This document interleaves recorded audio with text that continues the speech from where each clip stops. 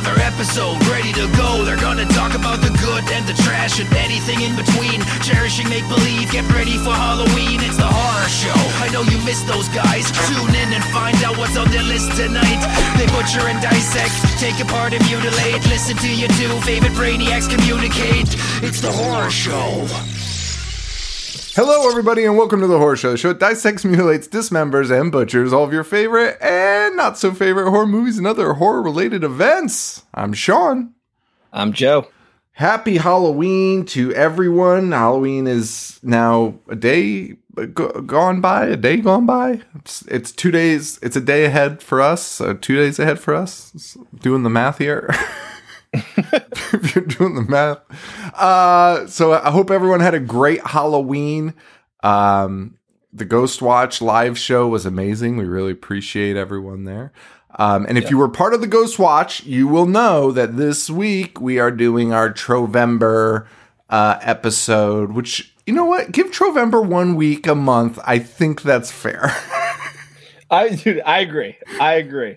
We just celebrate Trovember. It's like you don't celebrate Thanksgiving every week. It's just one Christmas day. Isn't every week. I mean, right. You know, it's festive, but we're thinking about it. It's in our hearts. It's a choice. It's a choice to be festive. The magic is in our hearts all of November, but it's only going to be celebrated for 1 week.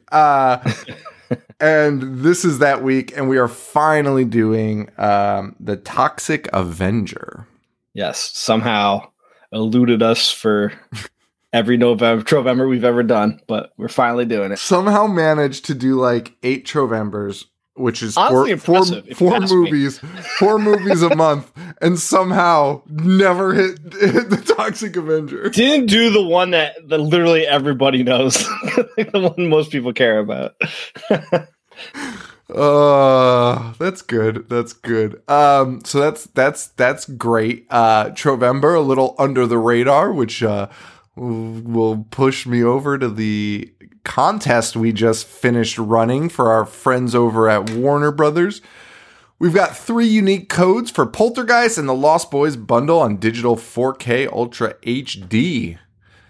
80s classics The Lost Boys and Poltergeist revolutionized the horror movie genre with original storytelling and unmatched cinematic direction. Relive the fascination and fear. Own Poltergeist and The Lost Boys now on 4K Ultra HD. Head on over to warnerbrothers.com/collections/Halloween to pick up a copy, especially if you're not one of our winners tonight. Then you'll definitely need to fucking pick it up. And thanks to Warner Brothers for doing this giveaway for us. We're not super keen on the whole advertising thing, but if you're gonna give our people stuff, hell, fuck yeah, right? Like, give our people what they want.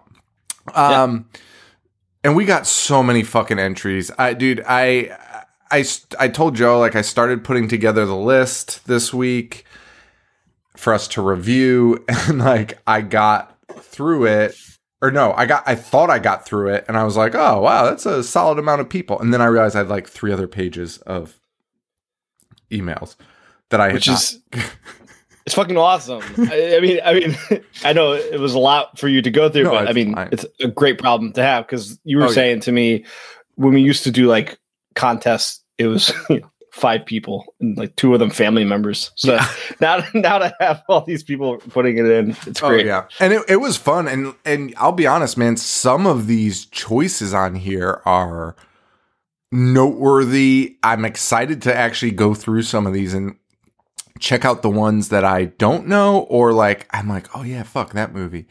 A lot of these I want to use like for show ideas, like episode ideas. Oh yeah, for sure. Bobby Thunderbolt had a couple that I liked, Scarecrows and Mutant 1984. Mm-hmm. Both of those looked amazing.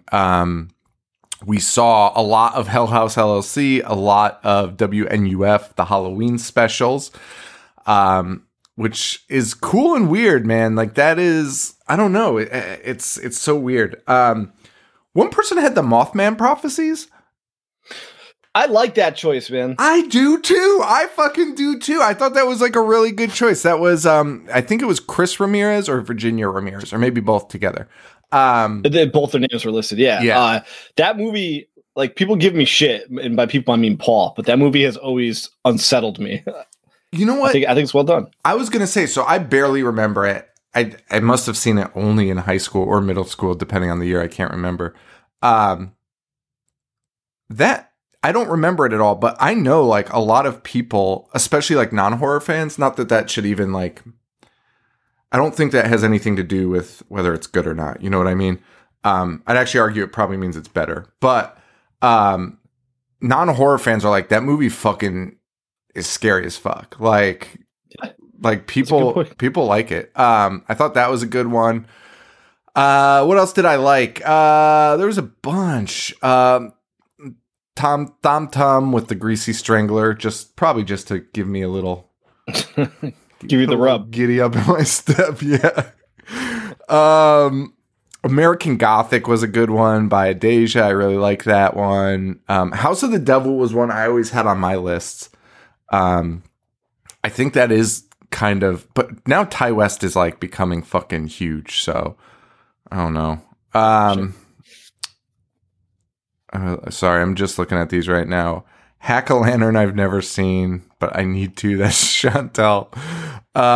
Satan's Little Helper was put on there a bunch of times. Murder Party, a movie we did, ended up coming on the like 3 people submitted that. Yeah. But I mean, I would argue it's underrated. Oh yeah, for sure. That one is definitely underrated. Is Ernest Scared Stupid underrated or properly rated? Should we as a country forget about Ernest Scared Stupid? I mean, I would honestly, no disrespect to who chose it. I would say it's overrated. But I fucking love that movie though. But it's one of those ones that's rated based on, I think, like a little bit of nostalgia there. So honestly speaking, I don't know why I didn't push for it this year. I want to do that for the show because I had so many phases of Ernest Scared Stupid because as a kid, I, like everyone else in the world, loved it. And then I watched it as like a young adult, like in my 20s. And I was like, this is the biggest piece of shit I've ever seen. And then I gave it another go. And I was like, this fucking sucks. Like, this is one of the worst movies I've ever seen. And then I, like with Tina, made me watch it for like a 4th time. And I was like, all right, this isn't too bad. So I don't know where I stand on it. I mean, because it's really about like, where do you stand on Ernest? And like Ernest in theory is like the greatest of all time. But then you watch it and he's got that woman with the neck brace who's like, dude, like the voice. And it's just Jim Varney. Like, no, like there's not even a moment where you're like, there's no Eddie Murphy moment where somebody's like, that's Eddie Murphy. And you're like, oh, fuck. Like, that's crazy. Like all the prosthetics. Like, it's always just Jim Varney. Oh my God. I fucking love Ernest. Ernest kind of goes. Sorry, I know. No. I don't mean to hijack it on an Ernest rant, but no. Ernest kind of ties in with this week's movie in a sense that Ernest was created as a television commercial, and he's a fucking franchise. Like he's a franchise. He's doing everything. Like you see him on TV, you see him in music videos, and he's making his own movies. That's nuts. And think about his fucking like outfit that ended up being the iconic outfit. Could you get any luckier to be like, that's your character and you're basically wearing fucking lounge clothes? Like, dude, well, it's like kind of like what we talked about on the Munsters, how like fucking Fred Gwynn hated the costume or whatever. And it's like, cause that sucks, right? And if it's your most famous role, like you're always going to have to get like propped up in it. And then for Ernest to just be in a fucking t-shirt with a fucking loose fitting vest and what looks to appear to be the most comfortable hat ever made. Like that fisherman's hat. Yeah. I need that. Actually, I might buy one. Not a fisher's hat, you know, not the kind with the circle brim, but it's like one that you just, every fisherman on a boat seemed to have in the 90s. Ernest P. Warhol. So yeah, no, we didn't pick your movie to win. Sorry, guys. All that high praise. No, love you guys, but yeah. Sam Brandt chose The Barn, which is a movie I've wanted to watch for a long time. I haven't seen it. Yeah, I haven't. And I was like so glad to see it because like a lot of these, I'm like, fuck, I gotta watch that. Steve from Manthorpe picked the Mortuary Collection, which I fucking love, and I thought that was a really good pick. And there was a bunch of other ones, man. I almost feel like we should put together like a letterbox list of these because there's some like really good shit on here. There's some I've like never heard of, and I just want to know everything about. The Devonsville Terror from 1983. What the fuck is that about? Like, I need to know.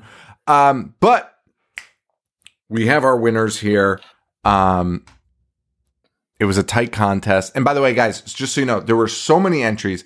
So a lot of duplicates, of course, happen. So if I'm sorry if you also chose the movie, but we did it by the person that submitted it first. If they submitted it first as their first pick, that's who we chose for that movie, but we based it on the movie. So sorry in advance to those of you that also picked the same movie, but like all of them had duplicates. So, with that said, let's go. Fuck, I don't even know which one I want to say first because I really am excited. All right, I'm going to talk about this one first. Davis Goolsby, our friend from Chicago, he chose a movie that just stuck out to me, and I didn't even remember it, but I remember the college. When did that come out? Bad Ronald is the movie I'm talking about, everyone. I think it was 74. 1974. That is insane. It's a TV movie. What TV station aired that? I don't know. That's pretty nuts when you say it. Was it USA? It's about a kid that lives in the walls of a house. Yeah. I remember people talking about this because for some reason I feel like it got like a second leg when we were in college. But why would that have been? Maybe that's just like college. There was a band called Bad Ronald. Oh, well, that's not why. That wasn't in college. Well, fucking bad. And by the way, yeah, I know there's a band called Bad Ronald. We played their music video on our live show once instead of made everyone sit through that.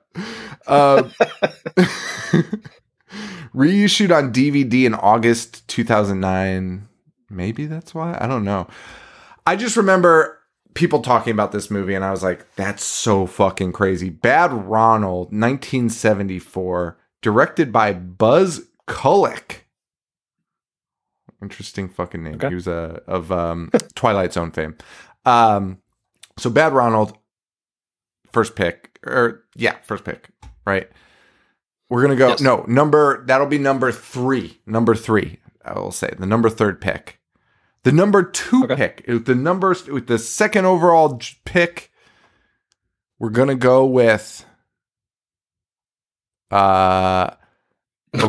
Okay, so this one we can't read the synopsis on the air because there's a word in it.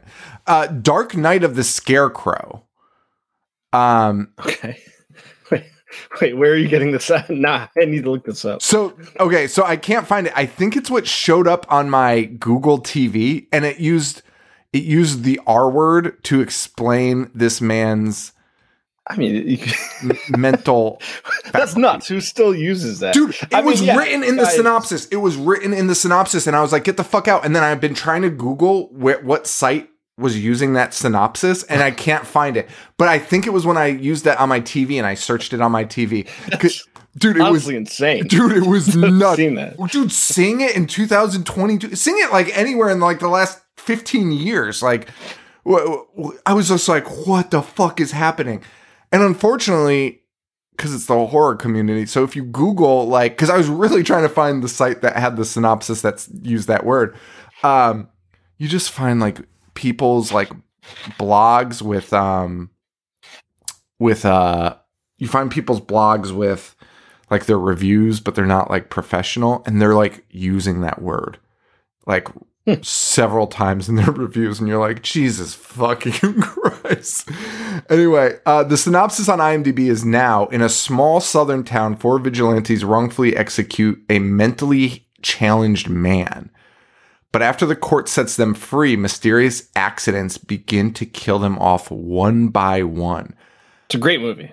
No, another TV movie too. I have not seen this. I was so sold on this. I'd never heard of it. I did not know it was a thing. But I love this storyline, man. This is just classic. Dude, the fucking people, what they use to replace the R word in some of these is insane. Like, some people were like, oh, we can't say that. We'll just put simpleton. That would be Rotten Tomatoes, by the way, who used simpleton. Like, what the fuck are you doing? Anyway, yeah, man. So you've seen it and you love it. I give it the stamp of approval. Yeah. What a great Halloween vibe movie. Look at the fucking cover art. I think it's great. Next one. Now, have you seen, this is number one, our number one choice here. Joe, have you seen this movie? Race with the Devil? No. No, The Boogans. Oh, The Boogans. The Boogans is my number one based on name alone. I have not seen The Boogans, but it's one of those movies that I passed countless times in the video store. And of course, you know, my handle's name is Boognish, so anything that has Boog in it, I'm interested in, but I never got around to seeing it. This is a perfect Halloween vibe movie.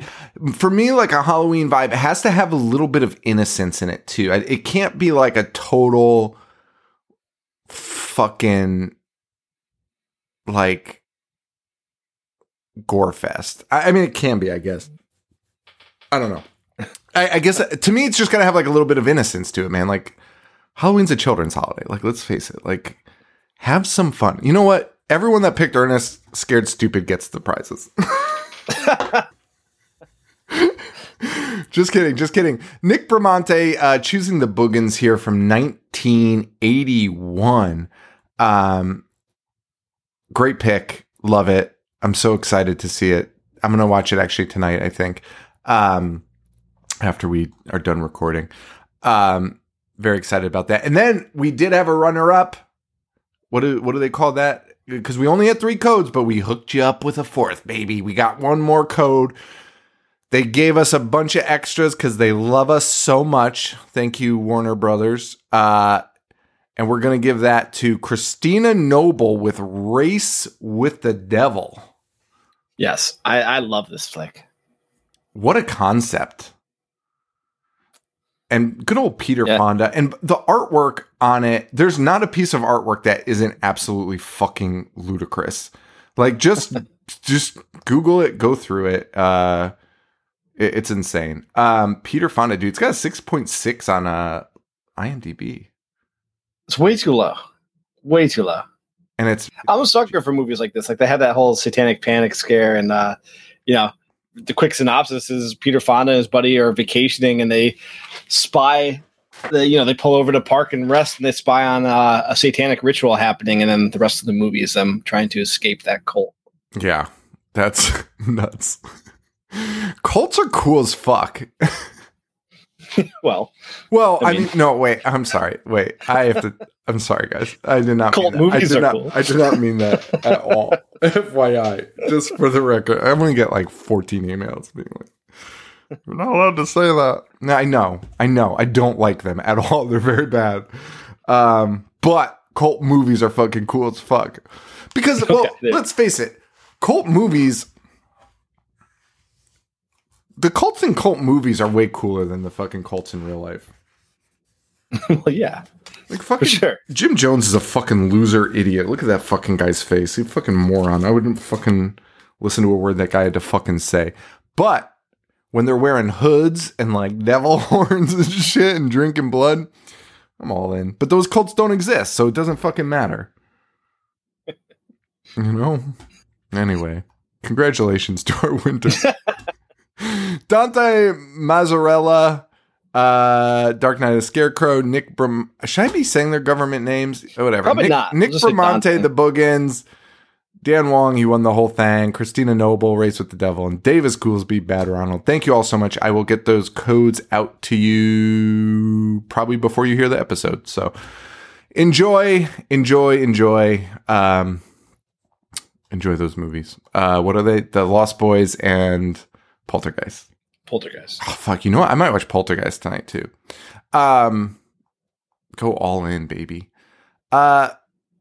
Speaking of Poltergeist, we've got a movie. Well, I like the segue. We've got a movie. Makes no sense, and that's right up Troma's alley. That is honestly probably a joke that is written by Lloyd somewhere in a movie. Just a really bad fucking segue.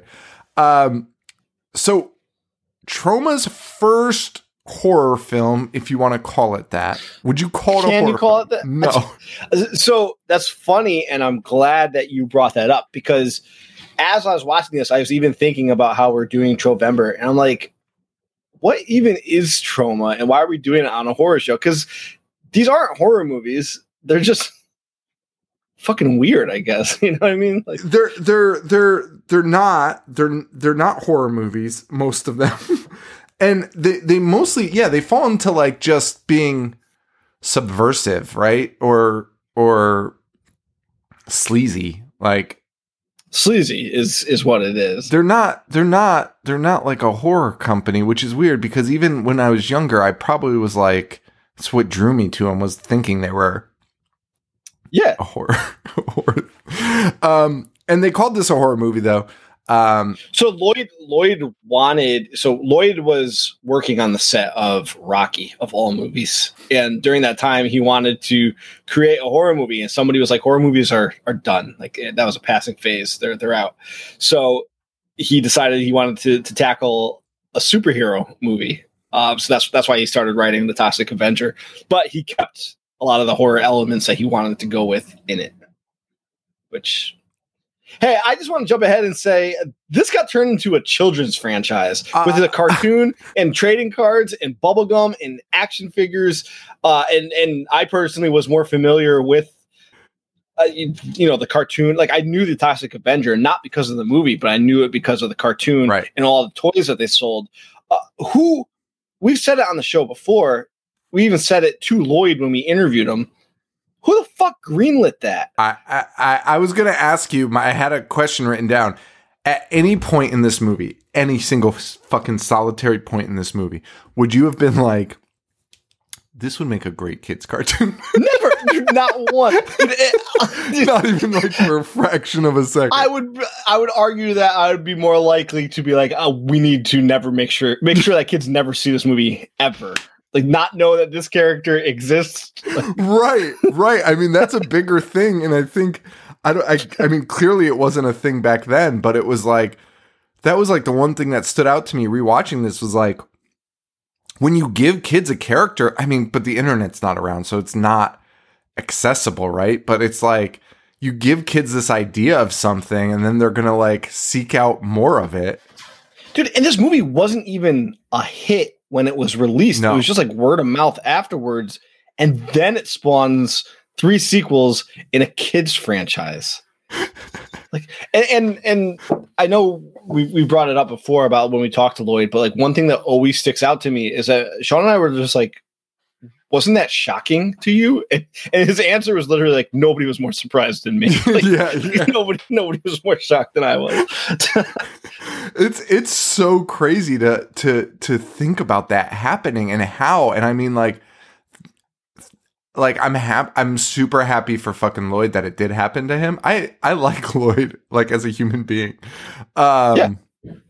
But I would actually argue that this movie is the greatest independent film ever made. And I know that might sound like a crazy claim, but this is as low budget and as independent as you can possibly be. And the effects and what he does with this is absolutely insane.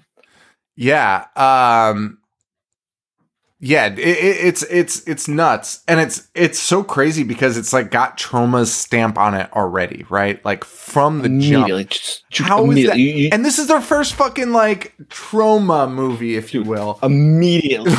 You're hit with unnecessary slurs, unnecessary stereotypes. The villains are so outrageously over exaggerated that it's actually awesome. Like I was like, usually, and even with Troma, usually I'm like, all right, like this is overkill. But in this case, I was like, okay with the villains being so mean-spirited and then Toxie just kicking their ass, because it was so extreme and it was really conveying the point he was trying to make. Yeah, it was wild. It was fucking wild. The violence. So I told you this earlier in the week. I watched the first 20 minutes and then I had to go to bed, so I had to stop it.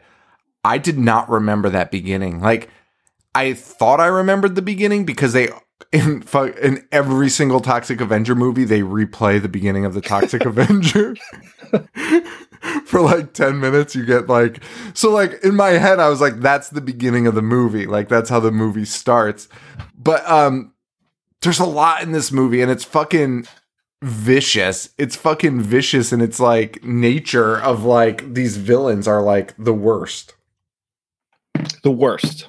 Way worse than any of the Cretans in any of the preceding movies. Dude, the worst. The two main characters, the two main villains that well, it's hard to say because there's somehow there's 5 different subplots, but Lloyd manages to tell it coherently. It's honestly, we get a crime boss, we get drug dealers, and we get the villains that turn Toxie into Toxie, and they start off just like regular 80s bullies, but amped up times 1,000. You know, I've never seen bullying in a movie as extreme as those guys. Just for Melvin just being in the vicinity of them. And then you find out they're also serial killers because they play games at night where they just run over children in their cars, and they give each other points for what kind of children they get and if they kill them or not. Yeah. Yes. Dude, Lloyd has a character point a shotgun at a child, and it's not normally most filmmakers, if they're going to do something that extreme, they'll protect the child. So the child's not in this, they shoot it so you're not actually shoving a gun in a kid's face. Yeah. This guy shoved a gun in a kid's face. And I read that guy walked off production. He walked off the set immediately after that. He's like, I'm not continuing with this. Oh, it's so weird. And I mean, and the thing with Lloyd is when those scenes happen, you're like, this could happen. This for sure could happen right now. Lloyd could blow this kid's head off in this scene. Yeah, there's nothing sacred and there's nothing. He kills a dog. He kills a fucking dog. And not only a dog, it's a seeing eye dog. And in the most insane fashion, right? Like we've seen movies where dogs die. No one loves it. I know. They get eaten or whatever, and you just hear the yelp. It's off screen. Somebody shoots this fucking dog and you see the bullet go in and the body fly across the room. Dude, he spent so much time on making sure the effect looked realistic. You're like, dude, what are you doing? That was unreal. But you could see it coming, right? They were watch the dog, let the dog out or whatever they said. And you're just like, oh, no. They won't. Will they do it? No, they can't do it. But yeah, that's what you're saying is what I think makes Toxie work, because he just takes every trope and destroys it. Because usually it'd just be a fake out, right? Or Toxie would come in at that moment. Right. And even though I've seen the movie before, I'm still like, oh, God, Toxie's going to come before this happens. And he does it. You're just like, fuck, man. Come on. Why? So Lloyd gets this idea while making Rocky, and he wanted a horror movie that took place at a health club. Let's not give Lloyd too much credit. He didn't fucking make Rocky. He was on the set of Rocky. No, that's what I meant. I'm sorry.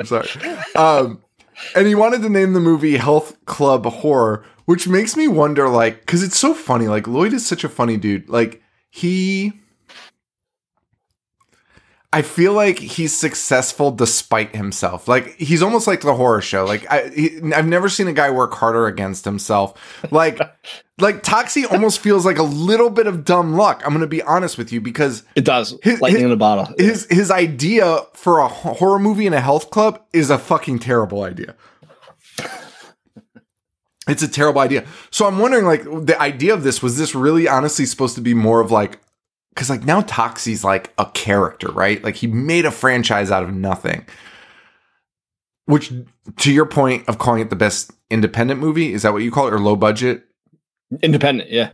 The best independent movie, I think you have a lot of traction there, because has anyone taken a single movie and parlayed it? I mean, I guess you could say Kevin Smith or something like that. But I would say this is better because, I mean, this guy made a studio. He made a fucking franchise out of it and like a world out of it. Fucking Troma is fucking still a place to go for this shit, man. Like, and he did it in '84. I mean, look at Peter Jackson was clearly influenced by this when he was doing Bad Taste and stuff like. Sure. Lloyd he set the bar here. Yeah. The film's final outcome was less a bona fide horror film and more a campy superhero spoof. Like, could you imagine filming this and then putting it together and being like, oh fuck, like this isn't scary. Dude, going along to what you're just saying about what he's like, how significant he was. Yeah. Could you imagine people seeing this in '84? Be like, you can't show this. You can't fucking make people watch this. And somehow he turns it into a franchise. Still a children's cartoon. A children's cartoon. Dude, I'm gonna bring that up like 100 times during this episode because the whole time I'm watching this movie in 2022, I'm still like, how can you expect people to watch this? How did you make this a children's cartoon knowing that they're going to eventually want to find the source material, right? Fuck, dude. And you know what else I fucking forgot about until I was like pulling up some notes on this? We got a fucking new movie coming out, which Peter Dinklage claims is not a reboot. I don't know what that means. Probably not good for us, but Peter Dinklage it finished filming in June. Filming is over. It's rated R, strong violence and gore, language throughout, sexual references, and brief graphic nudity. And Peter Dinklage said it is not a reboot. What the fuck are they going to do with that? Dude, and a cast that is unreal. Like, honestly, it's fucking... Elijah's in it, right? Elijah Wood? Dude, Elijah Wood's in it. I'll pull it up real fast.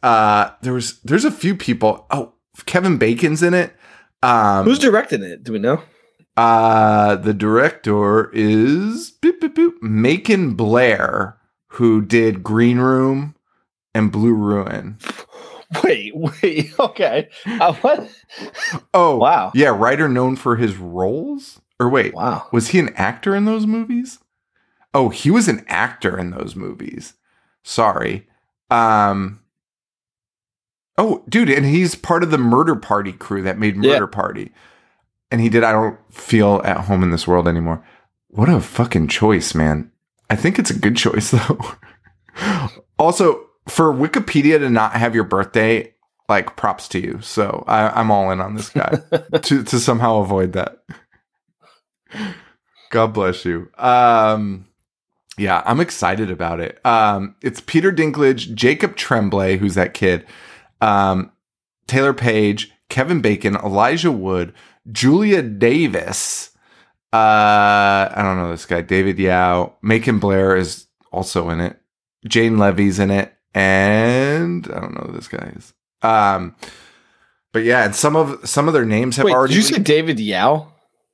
David, the guy, the guy from the Jesus Lizard. Please, yes, the same that is him, dude. Oh my god, I can't wait. I think this might be awesome. All right. Peter Dinklage plays Winston / the Toxic Avenger. Winston. Wait, so they changed his name. Wait, the Dink is the Toxic Avenger. Yeah. So if they're changing his name, how can you say it's not a reboot? Yeah, I don't know. It's not a continuation. Also, it does say the premise. The premise is listed here, and it sounds like it's. Hold on. Based on the 1984 cult classic of the same name, set in a fantasy world following Winston, a stereotypical weakling who works as a janitor at Garb X Health Club and is diagnosed with a terminal illness that can only be cured by an expensive treatment that his greedy, power-hungry employer refuses to pay for. After deciding to take matters into his own hands and rob his company, Winston falls into a pit of toxic waste and is transformed into a deformed monster that sets out to do good and get back all the people that wronged him.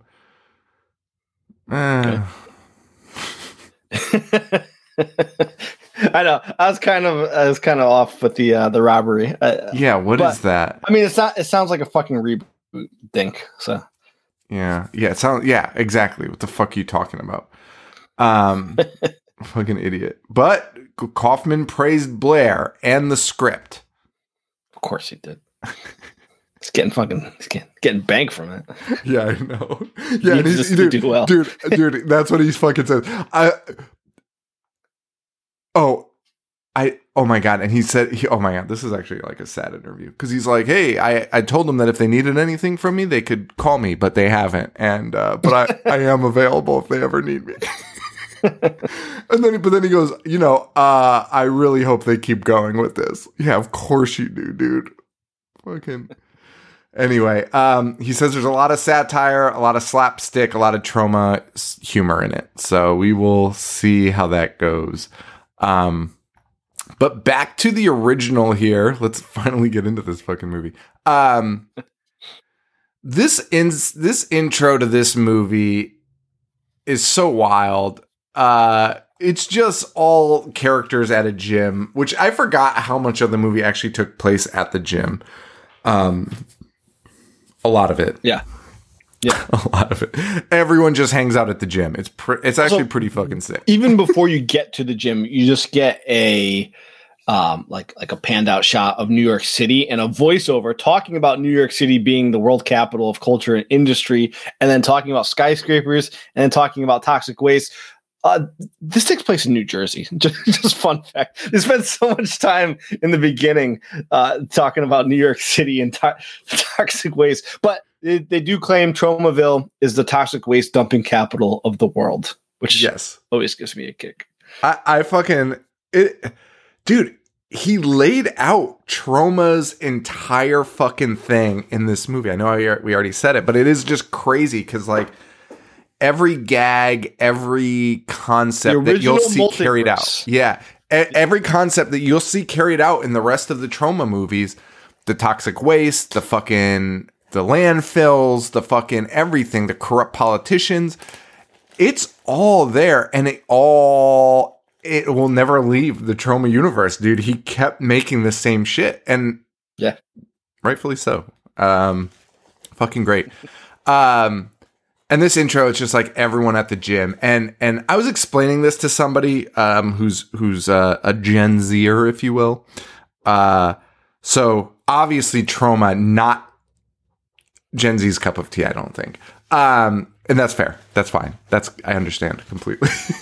But I was like trying to explain it to her, and I was like, it's so offensive. It's so offensive. I was like, but it's fun to watch, and I think it's because he offends everyone. He offends me, right? Like he's not picking and choosing who to make fun of here. And can I also say, always a diverse cast for Lloyd. Always diverse, yeah. Always fucking diverse. Yeah. I for the time and the genre of movie, dude, I think Lloyd was way ahead of that. Like he had everyone you could fucking imagine in these movies, and it's because he couldn't pay anyone, so he just fucking asked anyone to show up and then took everyone.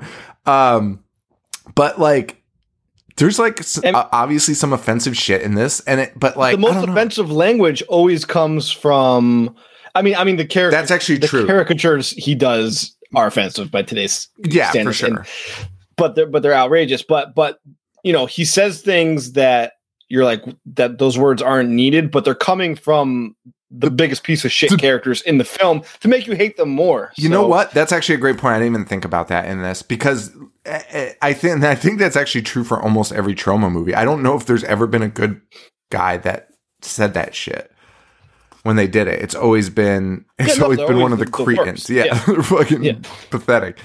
But I was just like, man, it's like so offensive. But like, I was like, I'm pretty sure he just offends everyone, and that's how it works. It's almost like South Park's mentality of just like, we're just going to make fun of everyone, and then each side is going to think that we're on their side and love us. But I think that's like a little bit similar here, where Lloyd was just like, I'm just going to fucking spray like fucking shit at everyone.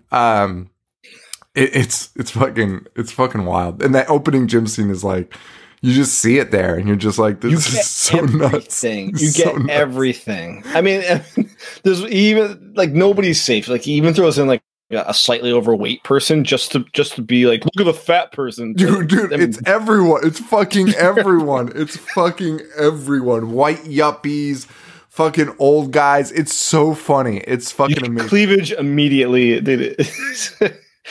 It just screams trauma. I love it. I can't believe that Lloyd's married. He's been married for like 50 years, right? It's so nuts.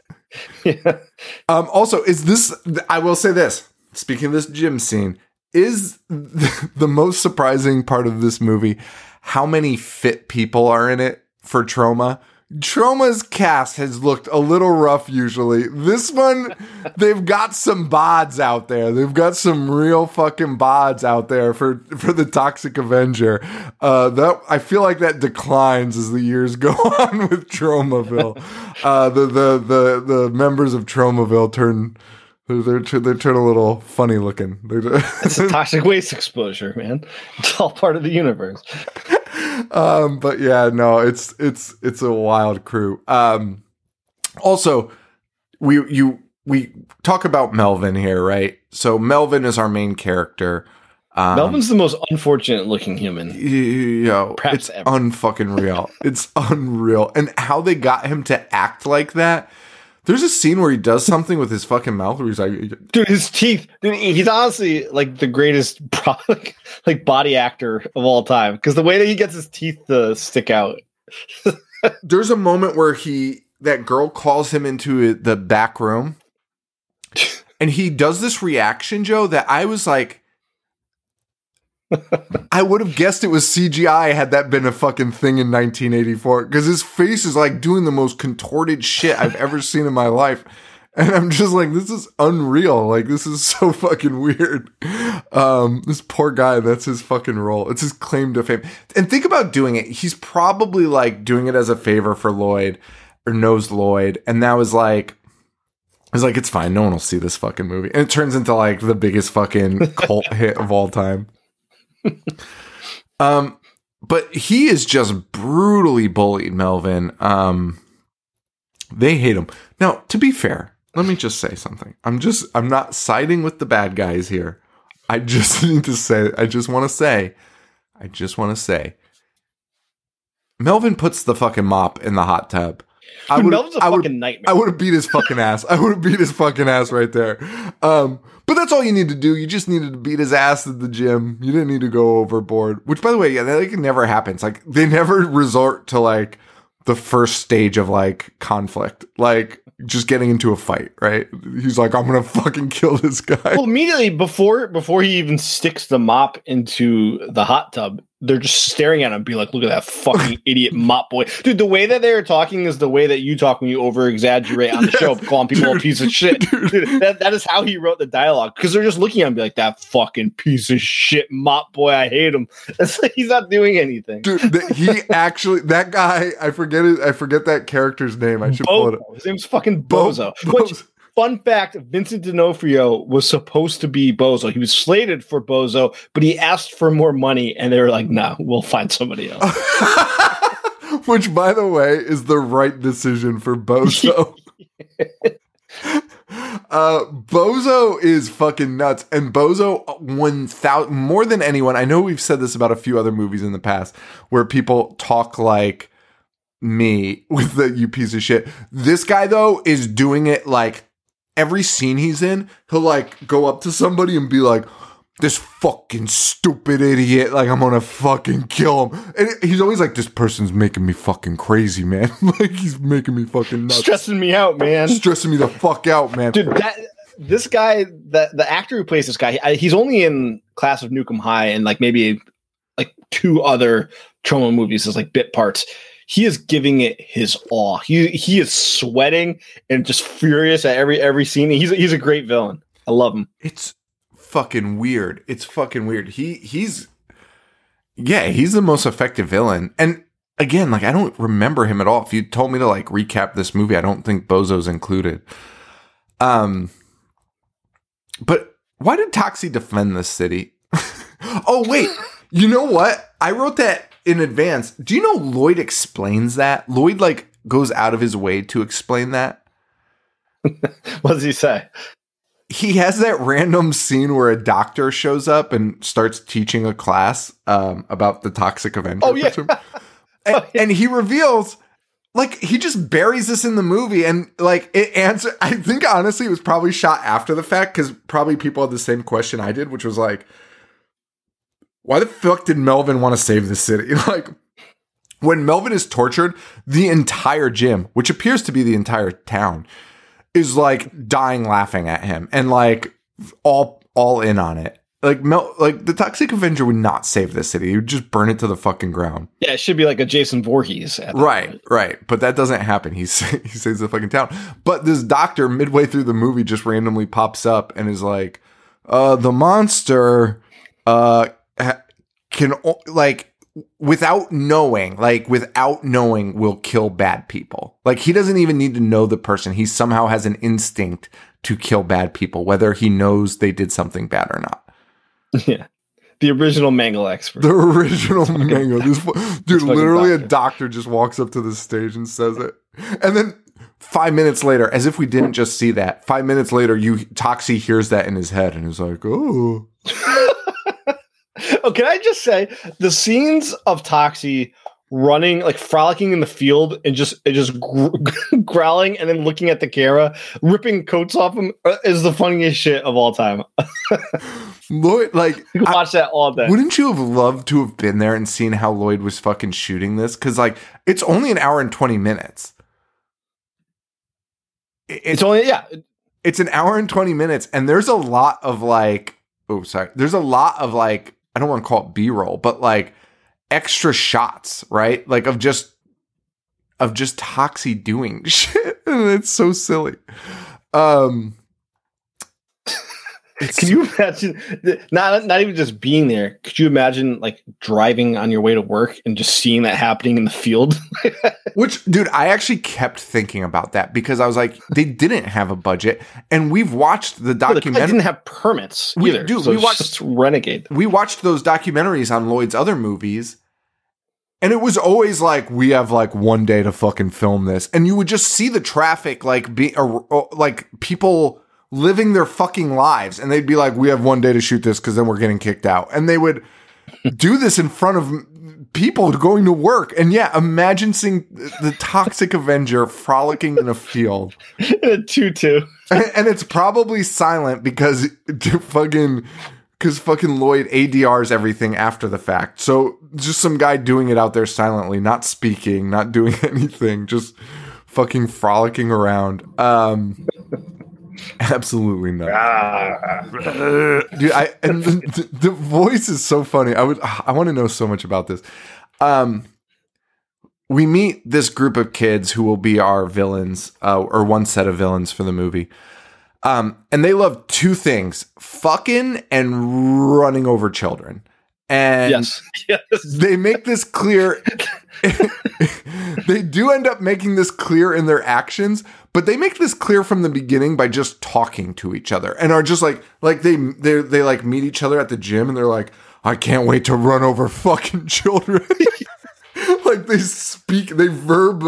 verbally say this shit. One of the girls is like, can I please come with you this time? And then like, yeah, I hope he gets this like this time. Like it's ridiculous. And while they're saying it, you're like, they can't be talking about what I think they're talking about. But then you watch them do it later on, and you're like, oh, all right. And the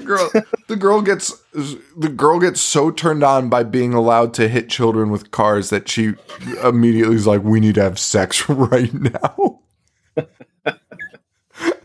Fucking ridiculous. And dude, the 80s fake boobies are out in full effect in this one. Yeah. They do not move. They do not sway. They do not. Those are stiff, baby. Those. But anyway, hey. We hear them talk about it. They have sex. We end up going straight to them in a car. They're driving like maniacs, and they spot a kid riding his bike. And they're like, get him. And he turns the car around. He fucking runs over this kid. That scene was crazy. That scene was crazy when he hits him with the car. Yeah. But they find out by looking in their rear view, he's not dead. So the girl's like, you better go back and finish it. And like Sean's saying, especially if you're a first-time viewer, and I can't even imagine if it was 1984, hitting a kid on a bike is holy shit enough. Going back and running the head over and then watching the head explode under the tire is fucking insane. And he did this effect by taking a watermelon and injecting it with dye and corn syrup and then putting a wig on it.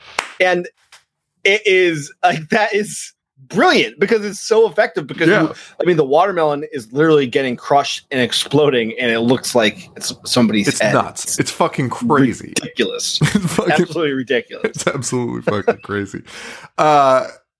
Exploding a fucking head. Just a kid's head too. A fucking kid's head. And it's all about points too. It's not even like they're like, you don't get the points unless he's fucking dead. And that's like why he turns around. Oh god, that was insane. And then they start taking pictures of the dead kid. Yeah. Which will come into play later in the movie in the most obscene way. Fucking Lloyd, man. He should have been arrested. He honestly should have been. That's so You're arresting the two live crew in 1989 for singing songs about getting head. And, you don't arrest Lloyd. This motherfucker is like deranged. Why would it make you even think that? I saw her with the Polaroids. I was like, what? I even wrote a joke. I was like, why is she holding Polaroids? Fucking dead kids. It's psychotic. Okay. Well... Anyway, we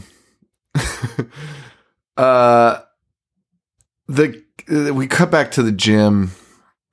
These bullies are bullying everyone. I think they killed an aerobics instructor with a snake. The snake down the back of his shirt. I don't know why that happens. And then one of those sexy evil women lures Melvin into the girls' locker room where Melvin does his best face acting I've ever seen. And she's like, I want to have sex, but you have to wear this tutu outfit that I bought you and bring your mop.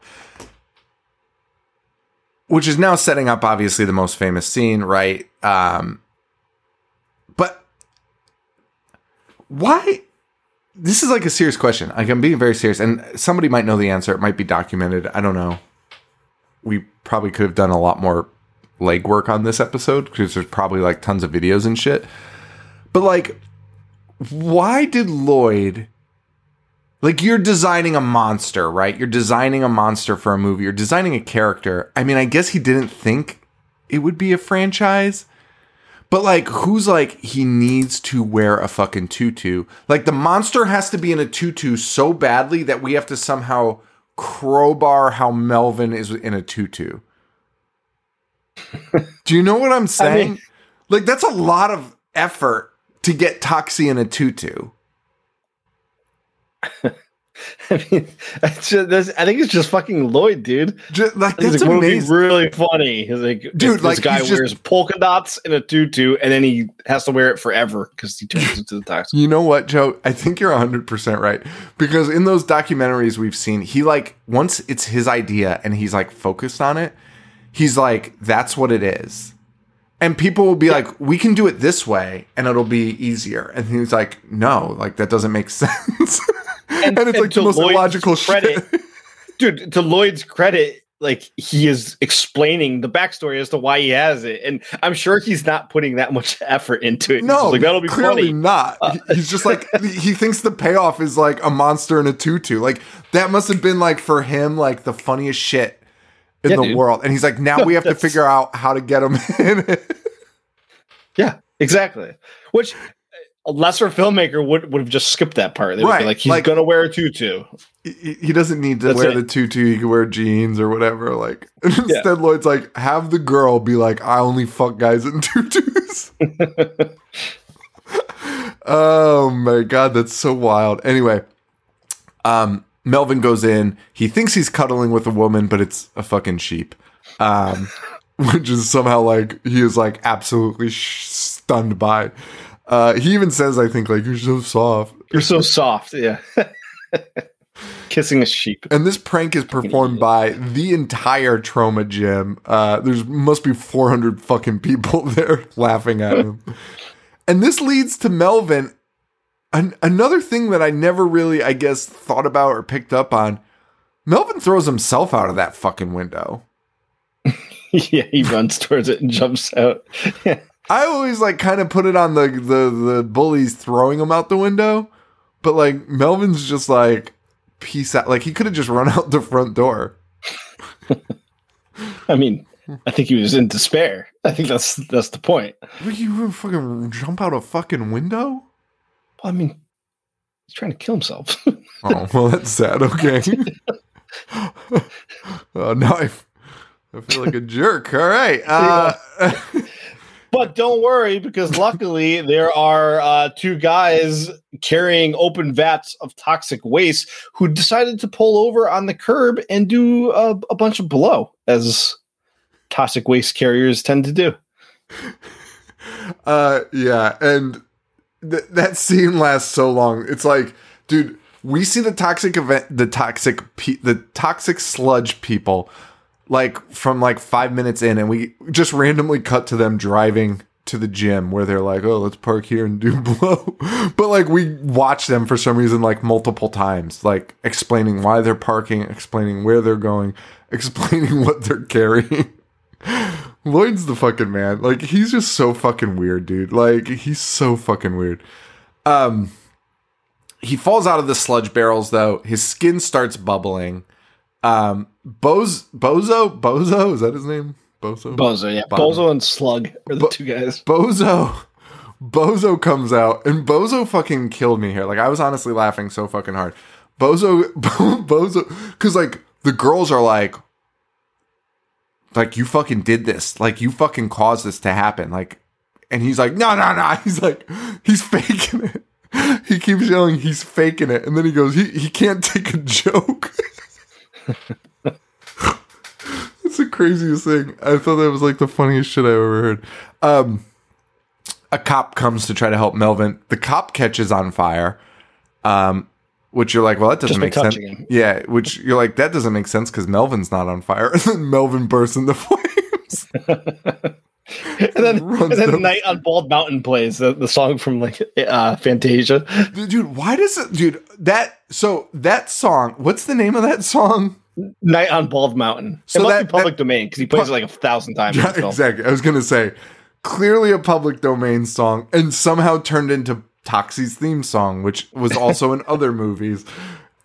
Can you imagine? Like, you're like, can you even imagine pitching this? Like, and being like, by the way, this, like, think about the Avengers theme song, how epic it is, and they're like, yeah, by the way, we're gonna do that Fantasia song. It kind of, dude, it works. Dude, it works so fucking well. When he shows up and that music plays, it's so awesome. So he's on fire. He runs away. He runs home. He gets into the tub, and some of the most insane special effects for low budget ever, like the skin's bubbling. Also the worst Foley artist of all time, because it's clearly Lloyd rubbing balloons with his hands, like for the effects of the skin expanding. It's just like, it's awful. But that's it. And Melvin's mom is concerned, but she can't get in to see him. And she pridefully walks away saying, my little Melvin must have finally reached puberty. Guys, like, that is not what you would think. You would be like, somebody's dying in there. He's like, I need to call 911. And then, before we know it, Toxie is on the loose. The Toxic Avenger is out. We don't see his face. You don't see his face right away. His mask in this, I also did not realize was very different than what he'll become, I think, in part 2. A much more low-budget mask. Did we do part 2 for the show? Have we done that? I honestly... I know we've done 3, and I know we've done 4. I don't think we did 2. Oh, yeah, 2 has the best fucking cover. Yeah, the cover of 2 is awesome. Yo, we skipped the only 2 good Toxic Avenger movies. That's fucking incredible. That's honestly fucking incredible. Good job, guys. Unless we did 2, which very well, we were going to get 8 emails about it. Yeah, somebody let us know. And we probably said we fucking hated it. And you know what, 2 actually changes. What the fuck? So that's so weird. Because in this, Toxie will get his blind girlfriend in the first movie, which I did not remember. Her name is Sarah. That is a theme throughout all of the Toxic Avenger movies. But it was funny because when I was watching this, I was like, oh, it's so crazy because Sarah is a normal looking girl. Sarah is like, she's a very pretty woman, but she's not what we'll see in the later movies. And I thought that was weird because in the later ones, it's like teased fucking hair, giant fake boobs. Like, it's crazy. Like, the blind girlfriend is and she's always wearing like a bikini, and it's just like, it's all very silly. In the second movie, they change her name and the actress, obviously, to Claire, which is the name I remembered. When I saw Sarah, I was like, oh, that's weird. Her name's Claire in the second one. I think they keep that name throughout the rest of them. And she's a much different character than in the first one, which I think is interesting. But anyway, so Toxie's on the loose. And we meet the Cretans, our first intro to the Cretans, the gang. Because for a minute, I thought those bullies were going to be like kind of our proto-Cretan crew. And I was like, oh, that's interesting. Like, if Lloyd ever writes in how they kind of like transformed into the Cretans, he didn't need to because he included the fucking Cretans themselves.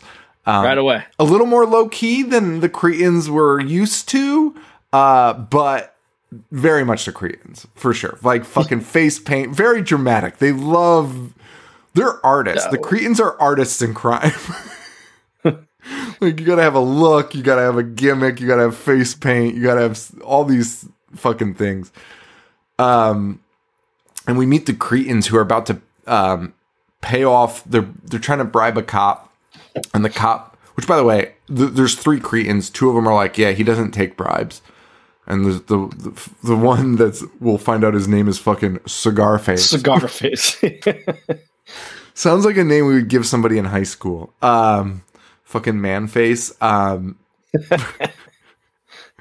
Dude, Cigar Face, Knuckles, and Nipples. Those are the 3.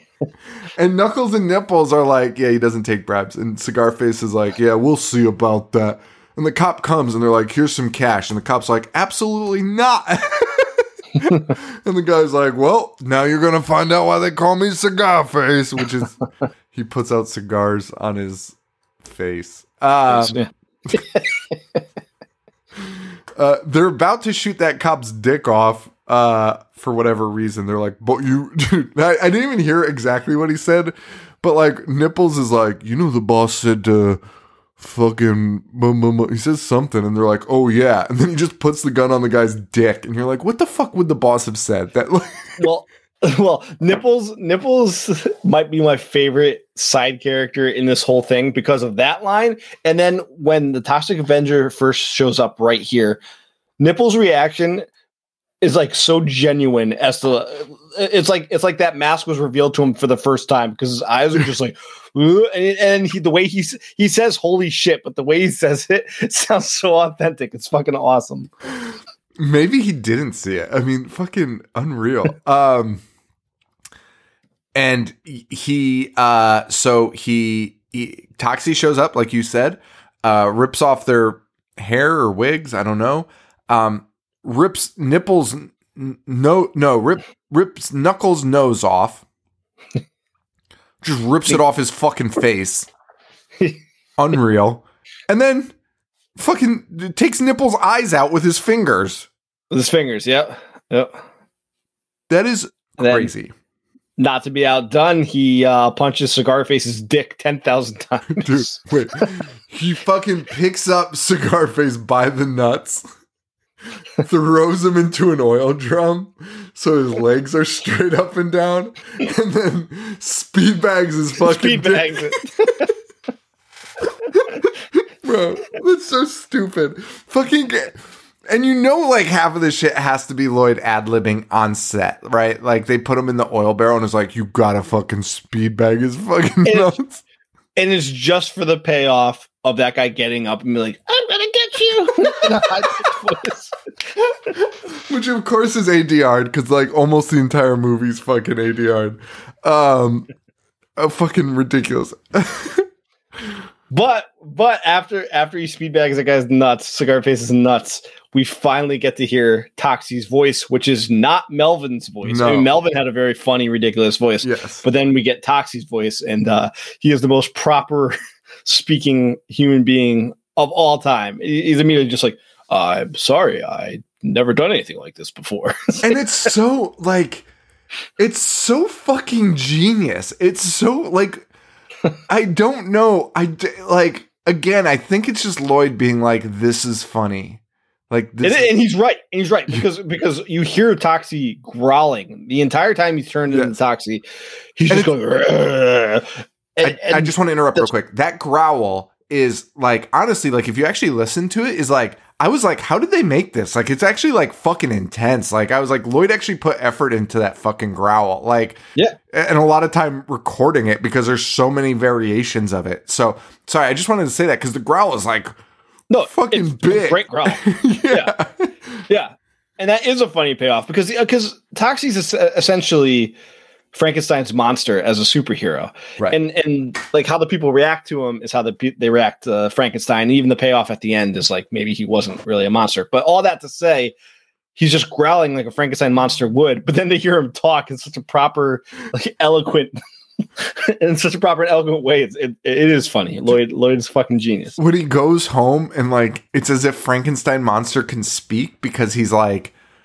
Talking about his plight to Sarah, his girlfriend, and he's like, oh, geez, Sarah, like, I don't know. Like, gee, Wilkers, I feel like I'm lost. I can't control myself. It's so silly. And even right before that, he's growling at the door, and Sarah is scared because she's like, who's there? And it's him. Yeah, I know. Yeah, exactly. So anyway, we get our first glimpse into the politics of Tromaville, which again, we will see throughout.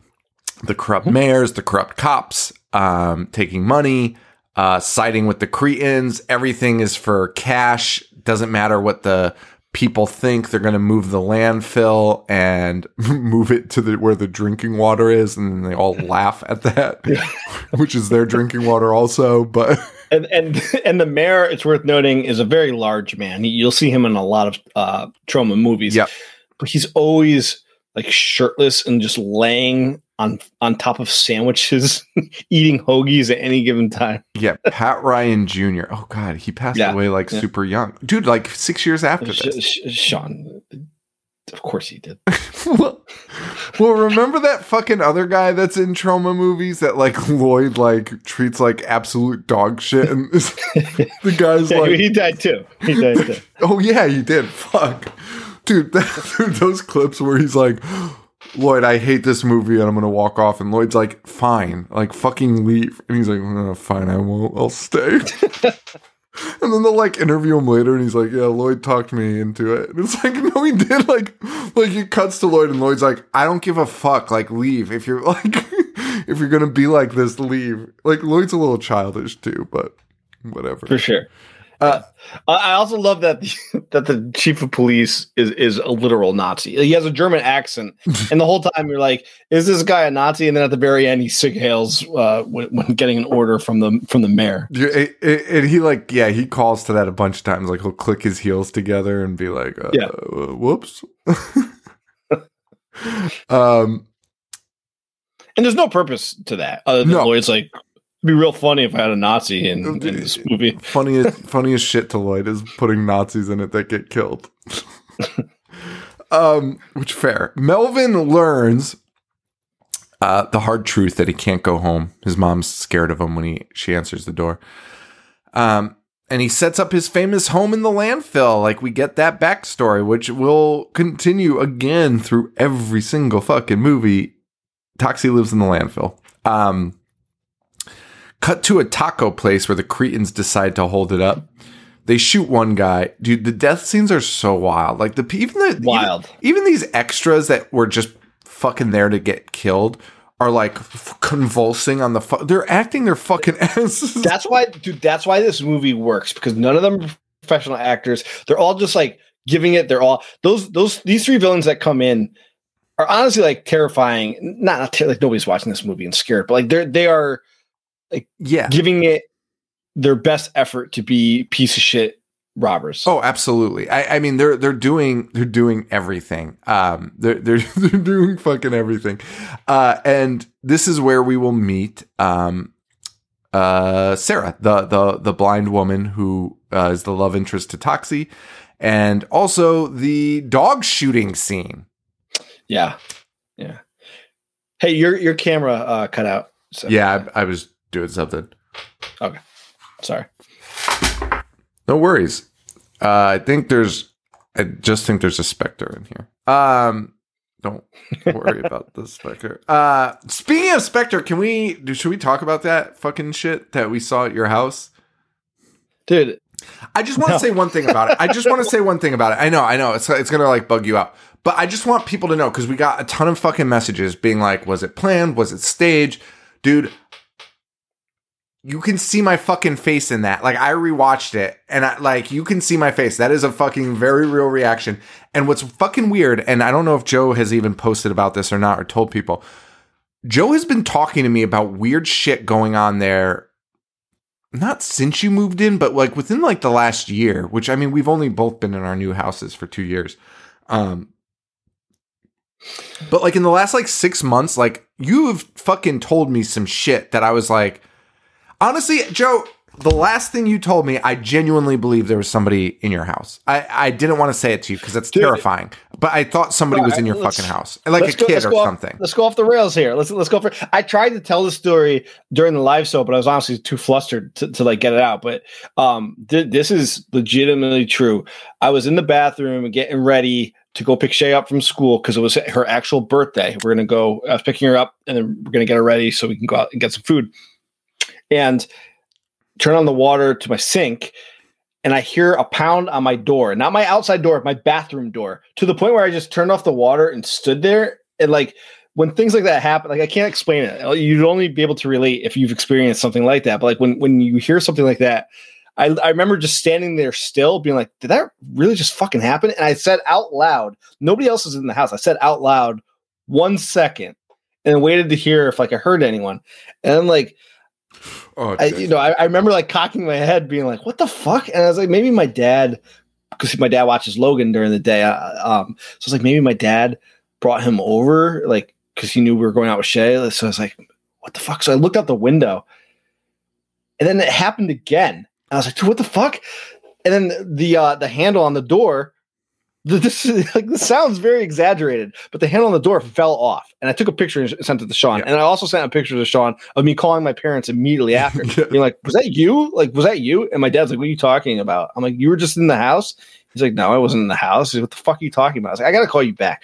So I called my mom, and I was like, "Were you in the house?" And she's like, "No." I was like, "The fucking handle on the inside bathroom door fell off on the out, like the one that goes into the room, and like I heard pounding on the door, and like."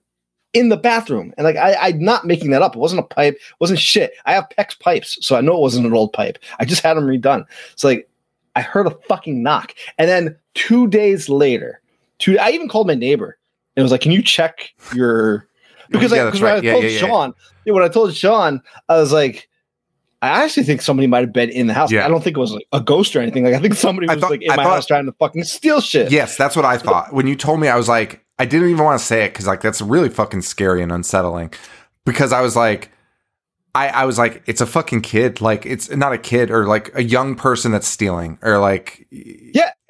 You first I was like, that's weird, like ghosts. But then you're like, no, ghosts aren't real. So somebody was in my fucking house. And so I called my neighbor and I was like, can you check? Because he has a camera on his garage that shows both of our driveways.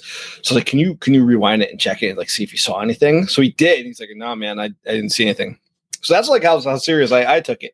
And then the next day, or 2 days later, rather, it was the day of Shay's birthday party at like 7 a.m.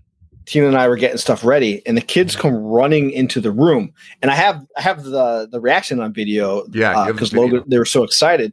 They came running into the room, and they were like, guys, like, we just heard a voice, and me and Tina were like, what are you talking about? But they're in the sunroom where there's no TV, there's nothing they could have heard, and like somebody just said happy birthday, Shay, and Logan was saying like, is Grandpa playing a trick on us? And I was like, nobody's outside. And then both of them were like, well, maybe it was the neighbor. Like maybe the neighbor. I was like, the neighbor wouldn't come into our backyard and stand outside the sunroom and say that. And then they went back into the room and they came running back out after. And like, somebody's knocking on the door. So I'm like, I'm gonna fucking lose my fucking mind. But anyway, during the live show, people saw something moving behind me, and some of our followers slowed it down. Like they took it, the spot where it happened, and they slowed it down. And like, I'm still somebody who has to use logic. Like, it probably was like lighting or something, but there is definitely like a shadow, and it appears in like the middle of the room and moves that way. So there was a moment during it, you were adjusting the light, and I saw it like through your shadow in a funny way, and I was like, oh, that's what it fucking was. It was his shadow. Like, that's what I saw walking across. Like, but then I realized it was not a shadow. I rewound it or watched the replay after, and I was like, that can't be his fucking shadow. It doesn't even match up. That was fucking scary as fuck, dude. And by the way, you'll see my reaction does not look like I'm scared at all, but that's probably the most genuine nervous human reaction you'll ever see in your life, where I'm just like cackling. I'm laughing so fucking hard because I'm like so fucking scared. Dude, I like to pretend I'm a tough guy. That when I was in the bathroom that time and I said 1 second out loud, it was probably the most scared I've been, because I was like, there's somebody at my bathroom door. No, that's fucked up, dude. I would lose my fucking mind. Well, anyway, I just want to address that, and yeah, we should have mentioned that at the top of this conversation, that there was some weird shit in the videos. Like, you can see some shit, and whether it's lights or something, I don't know what the fuck it is, but like with the other shit going on, I don't know, man. But whether it's lights or whatever, check it out if you're a Patreon member, because it's fucking weird. It's fucking weird. There's like a thing that like moves, that dangles at one point, and it's like, bro, like what the fuck? It moves like there's wind in the basement. It's fucking weird. I know. I'm sorry. I just had to talk about it. Like, we haven't really talked about it. Since. I see that, like, if you look behind me right now, there's like those two things, and I keep thinking they're like eyes. I don't even know what it is. You see that thing? Yeah. Fuck. Ooh, that is too much. That's too much. Gotta sell it. 2 years. We're over the 2-year mark, so we can sell them now. Text without getting hit. Anyway, hey guys, Toxic Avenger?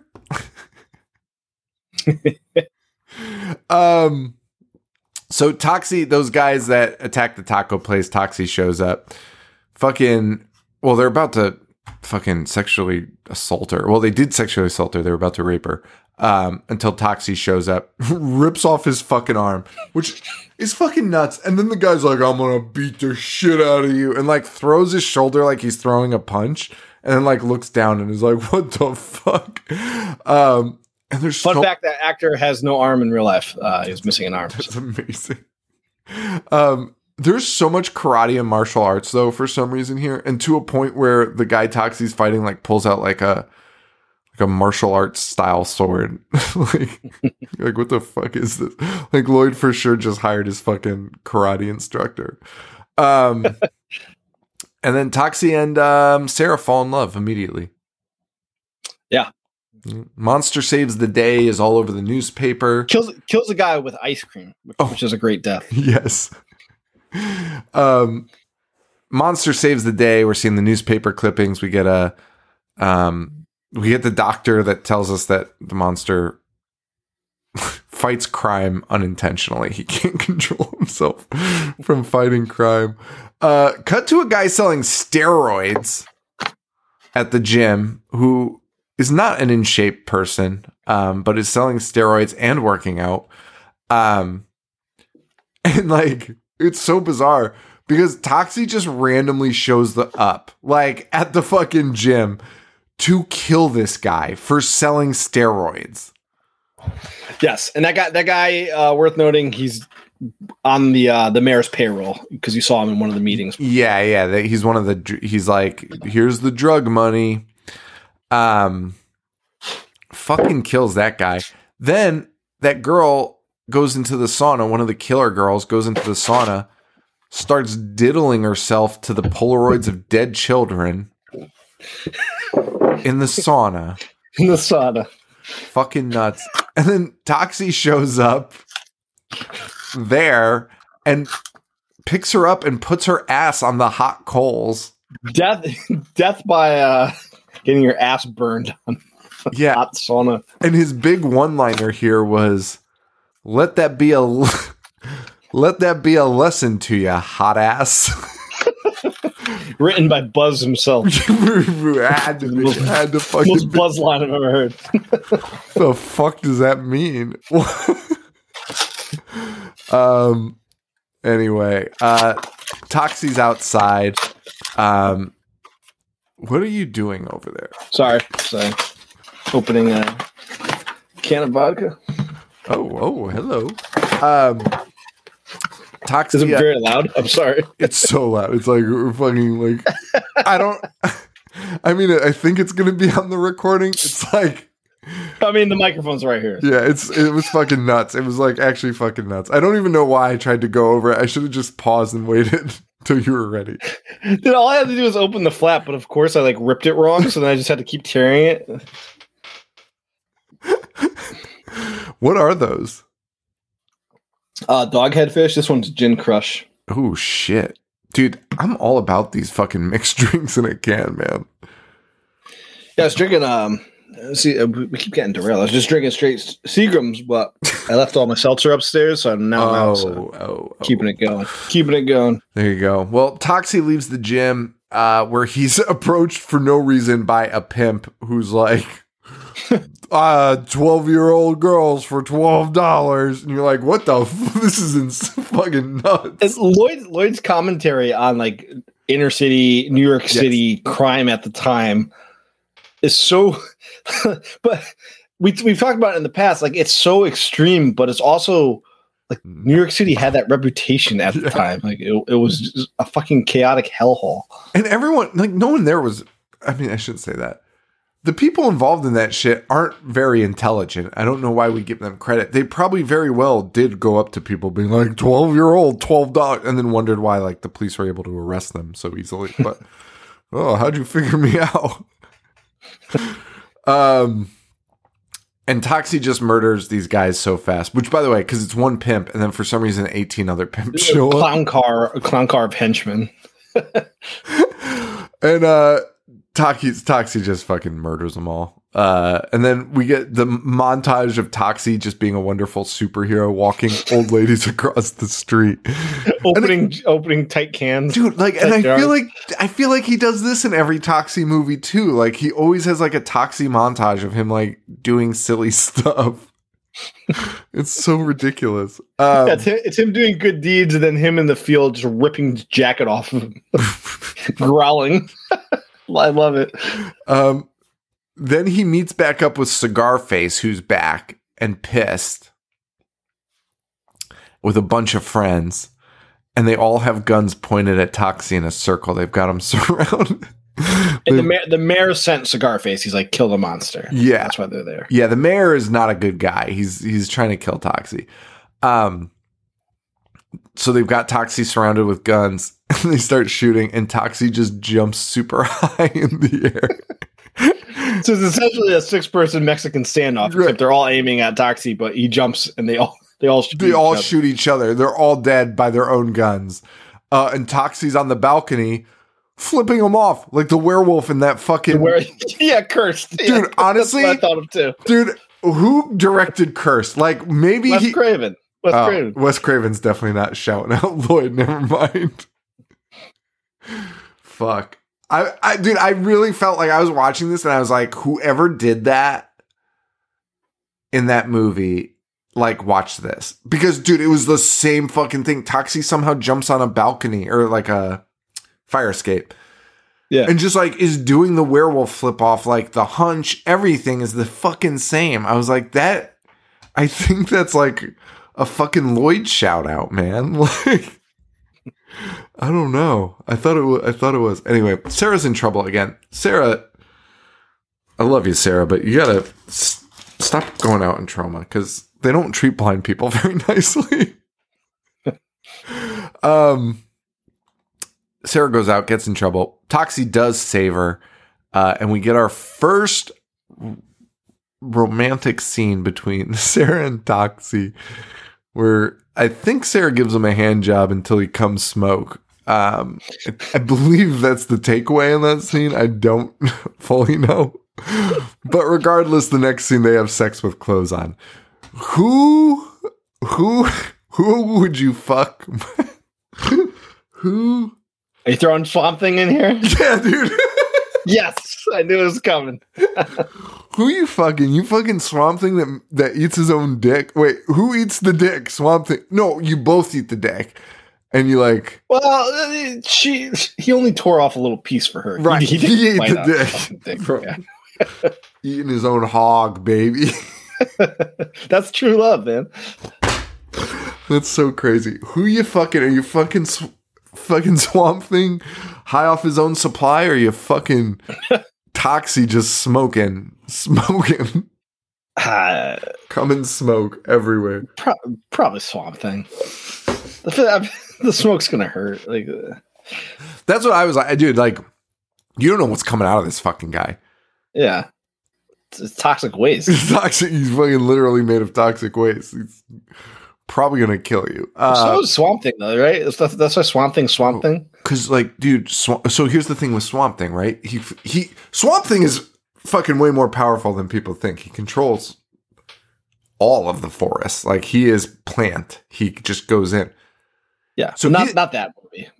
No, not in that movie, by the way. I don't know why I'm explaining it like that.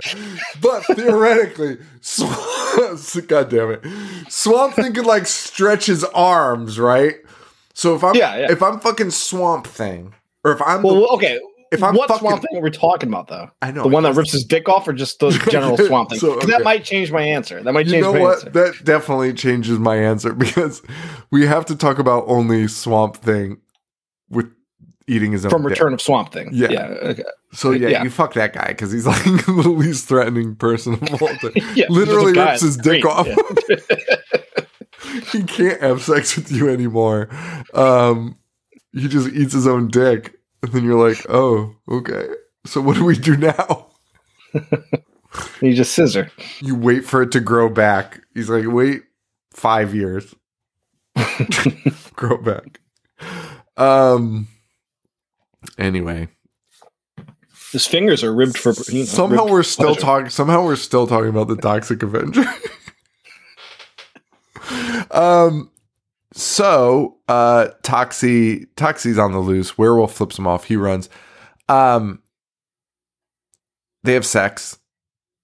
Then we get the funniest fucking Toxie moment in the movie, which is the final woman who's part of the bullies. Yeah. She's the last one standing. She's like changing her shoes at the gym at the bench, and Toxie slides out from under the bench. His head pops. It's just his head. And just yells, "Murderer!" The fuck was that? That was the weirdest fucking thing I've ever seen. Because Toxie has not been discreet in any way, shape, or form. No, like he had no need to be hiding. Dude, hiding under a bench. He's fucking 7 feet tall. Fucking stinks. You would smell him. You smell. Oh my god, dude! I feel like he enters the building, and no matter where you are in the building, you're like, oh fuck, like, oh fuck, Melvin's here. Melvin's here. Fucking nuts. Anyway, he chases her into the basement. She runs away. Fun fact. Well, it's only the director's cut, which I did watch. Marissa Tomei makes a cameo at 56 minutes and 19 seconds. She's the one that comes out of the shower and screams while Toxie is choking that girl up against the wall. Get the fuck out of here. Yeah, a young Marissa Tomei. She's it for me. That's the top. She's great. That's super young, very Italian looking in this one. I like it. She's probably like the only celebrity crush I have. Like, wow, okay. I don't really have like celebrity crushes really. Anyway, Toxie pops out, and then her death is the only off-screen death I think in the movie for some reason, right? Like Toxie holds up a pair of scissors, you see the shadow, and I don't think you see. Nah. Lloyd was like, that would be fucking too much. Gotta draw the line somewhere. Yeah, fucking know you're sick. Anyway, outside, Slug and Bozo see Toxie and are like, we gotta run him over too. Which they try, and they fail. Toxie just rides the hood, baby. Did he kill that girl, or he just cut off her hair? Sorry, I'm going back to that. I don't know. Why would he not kill her? She was. I think that's the joke that Lloyd's making, but I don't know. Oh, like nice, good job, Lloyd. But yes, they try to kill him, and Toxie ends up in the car. Toxie throws one dude out of the car. Slug, and then drives. But also, why is this scene is so long, Joe? This scene is actually so long because I had to watch it twice. Because I was like, did I miss something? And then I didn't, and I just had to watch that twice. It's like so fucking long of Toxie and him fighting in the car, leading up to Toxie just driving it off the fucking cliff with him inside. While Toxie's laughing the entire time. It's so fucking weird. It's so weird, like how Toxie changes too, right? Like peeking out from under the bench and now like laughing. It's so fucking weird. Wait, did we miss? Oh no! It's coming up. Oh, thank God. Anyway, so Toxie blows up the car, killing the bullies, Slug, and that other guy. Toxie, the next scene is the weirdest scene. And it's so fucking weird. It's so fucking bizarre. We go to a dry cleaner, and there's a woman there, and Toxie throws her. She is seemingly an innocent woman, right? I was actually very confused. Because I was like, am I supposed to know who this is? Because Toxie walks in and is like, no, dude, it's a great job by Lloyd because we don't know who she is. It seems very random. Yes, you're going to explain in detail what he does, but then afterwards you're like, oh, Toxie fucked up, and then that's where the movie turns from right there. Everyone's like, Toxie just killed this woman for no reason. That's that's genuinely good movie making. That's great. Yeah, that's fucking great. You have to be able to do something like that. Like, I'm not even gonna get off the rails again. But he does, and there's only like 10 minutes left in the movie too. Yeah, I know. He waited a little while to pretend to be a filmmaker. No, it's funny though because he pulls it off. Like the people turn on him, and then he gets his redemption with 10 fucking minutes left. It's nuts. He takes this woman, he throws her in an industrial dryer, turns it on, fucking kills her. Newspapers are asking the same thing, that we are. What the fuck is going on? Why did he kill an innocent person? And then Melvin goes to his home lair, his fuck pad with Sarah, and he's like, I lost control. I don't think I'm in control at all. And you should leave because I'm a freak. Cut to the fucking mayor's office where they're like, oh, did you see she died? And they're like, oh yeah, she owned a slavery ring. And they're like, she wasn't as nice as you think. She owned a slavery ring. I was like, human trafficking. Yeah. But again, it's like Lloyd being like, it's Lloyd just being over the top to show you how bad these people are. Like, she wasn't just bad. She's the worst of the worst. Right. So she wasn't good. So Toxie's instincts were correct. He killed the right person. He did not kill an innocent person. And then the mayor's like, we're going to kill Toxie, which gets out to the townspeople. And the townspeople are like, Toxie's the best. Which really, I mean, surface level, let's look at this and be like, maybe he's not. He did just kill that woman. And we are not privy to the knowledge that she is in the slave trade. We just think she's a nice woman. Why are these people protecting him? But they are very like, Toxie's the best. He saved our town. He saved and a lot of people are the one that are behind him are ones that Toxie personally saved. Yeah, like they're like, I would have been killed. Yeah. Yeah. The ice cream shop owner.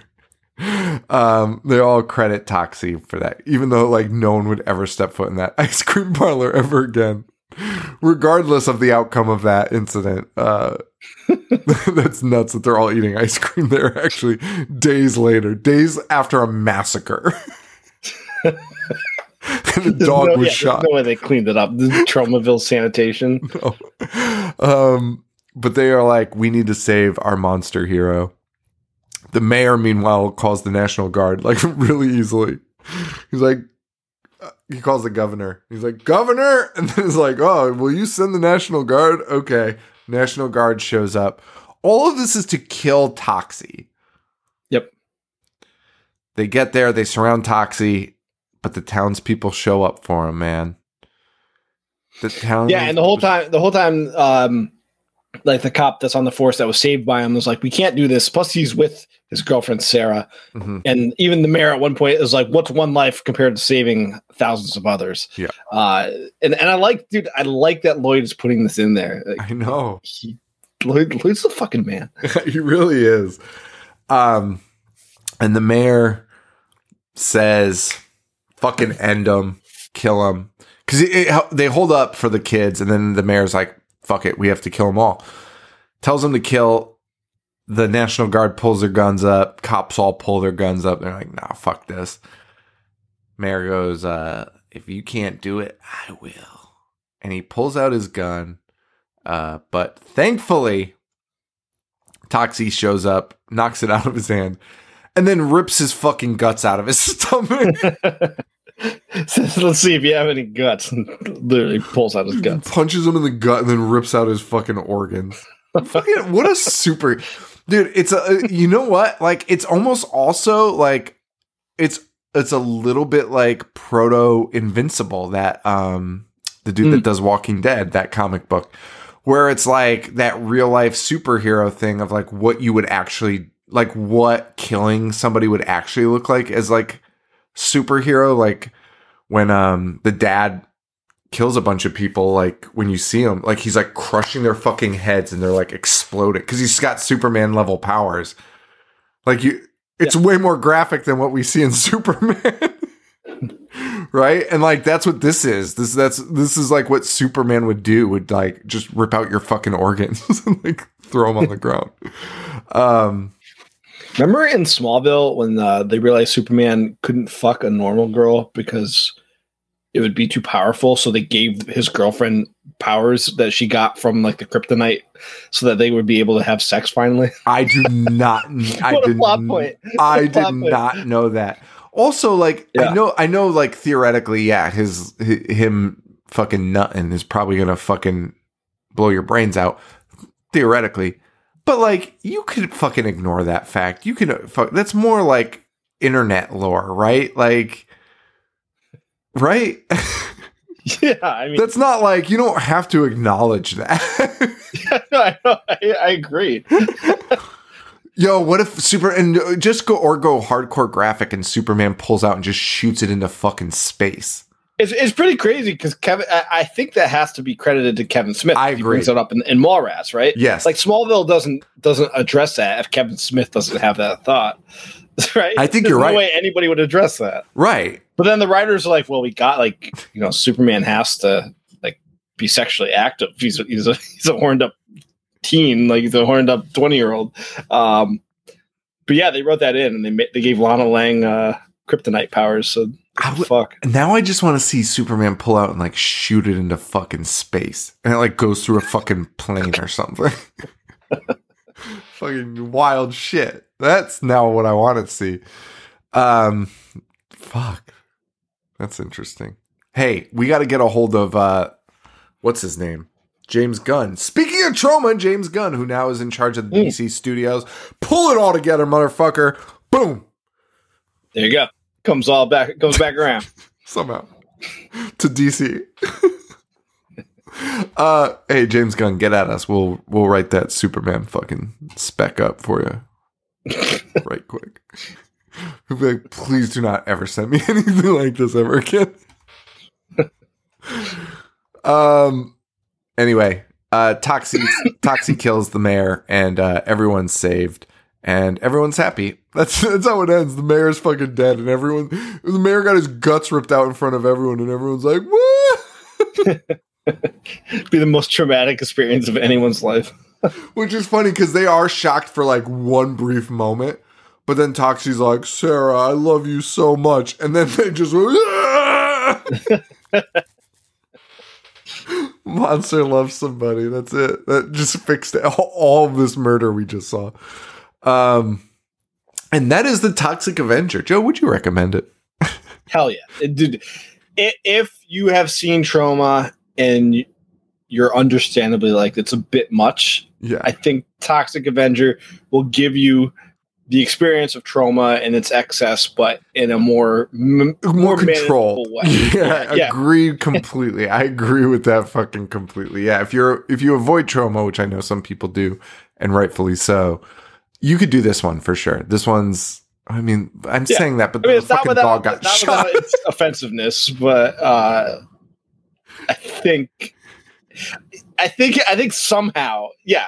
Now that you're saying that, a movie where children are being murdered and a dog's murdered and there's racial slurs and there's offensive stereotypes, it's not it sounds really crazy to say, but somehow he does it calmer than the rest of his movies. Okay, yes. In the other movies, it feels less so abrasive. It feels so erratic and like, whoa, what the fuck? Like, what are you doing, dude?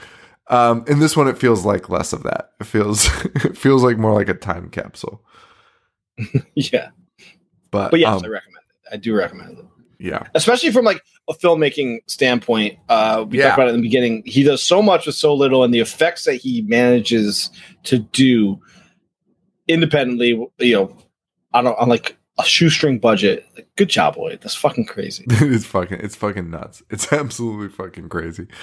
Love it so much. It is a favorite of mine, and I don't even know if it's based on the movie itself more than what we got out of it, right? Like, I love the fucking Troma movies. I don't know what we ever said on the show about them, but like, I do hate that fucking devil one. I do hate it, but it was like, which one? It's like 3 or 4 or 5. The devil is in Tromaville and runs. Dude, we did it for the show. We did? Yes. The devil is in Tromaville. It's not Toxic Avenger 5. That's called the Toxic Twins. I don't think I've ever seen that. It's not 4. That's the 2 Toxies. It's got to be 3. The last temptation of Toxie. Yeah, it's fucking the devil. Dude, he fights the fucking devil. To my defense, I think that was like the first year of our show because we only did it for the part 3s. Oh, yes. So I don't remember much about that. Is that what we did it for, the part 3s? Yeah, and we recorded it in your old house's basement. Oh, when it was Paul, so fucking hot. When it was like 120 degrees, dude. It was arguably the hottest I've ever been in my life. It was almost like it felt kind of like an oven. Yeah, and if we turned the fan on, it was like way too loud that our voices were dwarfed because of where it was, like, where the mics had to be set up and all that. I also think it was just pumping hot air. Sean, it was bad, man. I know. It was very uncomfortable. It was insane. That was an air conditioner too. Anyway, Toxic Avenger 3 has the devil in it. Okay. What was that? What else was it? Oh, what I'm saying is, it led to Toxic Avenger 1, like, carries the entire thing. It's what Troma becomes after this, right? He fucking makes this, fucking done. And was a Toxic Crusaders fan as a kid. Loved it so much. The toys were so sick. How that fucking happened is still fucking nuts to me. Nuts. Fucking crazy. But yeah, I definitely recommend it. It's not for the faint of heart. It is a fucking offensive. It's not nice, but it's Lloyd. I don't know, man. There's just something about it. It's a time capsule. It's offensive he insults fucking everyone, man. He just hates everybody. Except George Bush, who he took a bath with. That is what he claimed. Check out our interview with him. The first person we ever interviewed, Lloyd Kaufman. We cannot say, we don't even have to say allegedly to that, right? Because he said it? Or do we still have to? Because it's alleged to him. I mean, he said it. He said it, so it's not alleged. Yeah. Lloyd Kaufman took a bath with George W. Took a bath with George Bush, yeah. And he said it so like convincingly that look, dude, talking to Lloyd is one of those like, you know those people. I don't even know what I'm saying right now. I'm a little looped. Talking with Lloyd, you don't know. He says things that are so outlandish. Like, this guy he's fucking with me, but he says it so convincingly. It's so straight faced, but he's such a goofball. You just honestly have no clue. You're like, is this really? Because I think we said that to him after like some of the things. We're like, are you serious? And he's like, of course I'm fucking serious. He was like, he said that he expects every movie that he makes to be like a blockbuster, and he's devastated when it's not. And both of us were like, are you fucking sure about that? Lloyd, you're making Romeo and Juliet, Sergeant Kabuki Man, NYPD is going to be a blockbuster. And he's like, I really mean that. Oh, okay. He's such a fucking menace, dude. Like, and he does have a tell a little bit. Sometimes he'll smirk after, right? Like, it's almost like once the bit's done and you're moving on, then he'll give you like a little bit of a smirk to be like, okay, okay. So we're done with that joke. That was funny. Like, now we're on to the next one. However, he did not do that with like what you said and with the other question. George Bush. George Bush. He did not smile afterwards. He was like, I asked him because he went to college with George Bush and Oliver Stone. He was like, yeah. He's like, yeah, we did. And I took a bath with him once. I was like, really? And he's like, yeah. He's like, why would I say that? Why would I make that up? What are you, a fucking idiot? That's actually how he like offended at me asking why, if you're serious. Well, that's a good way to end Trovember, I think. Just a little Lloyd love right there for the guy. Dude, I would love to talk to him again. I know. We should probably set that up. He's like nearby. He's 76. We gotta, yeah, you know what? Which, by the way, uncredited as Lloyd Kaufman in his most famous movie. He used his fucking pseudonym, Samuel Wheel. In Toxic Avenger? Yeah. As the director. He didn't put his name as the director. It might be there for something else, but... Oh, okay. Because him and Michael Hurst directed together. Dude, he's been married since 1974. Good for Lloyd. Can you imagine being married to Lloyd that long?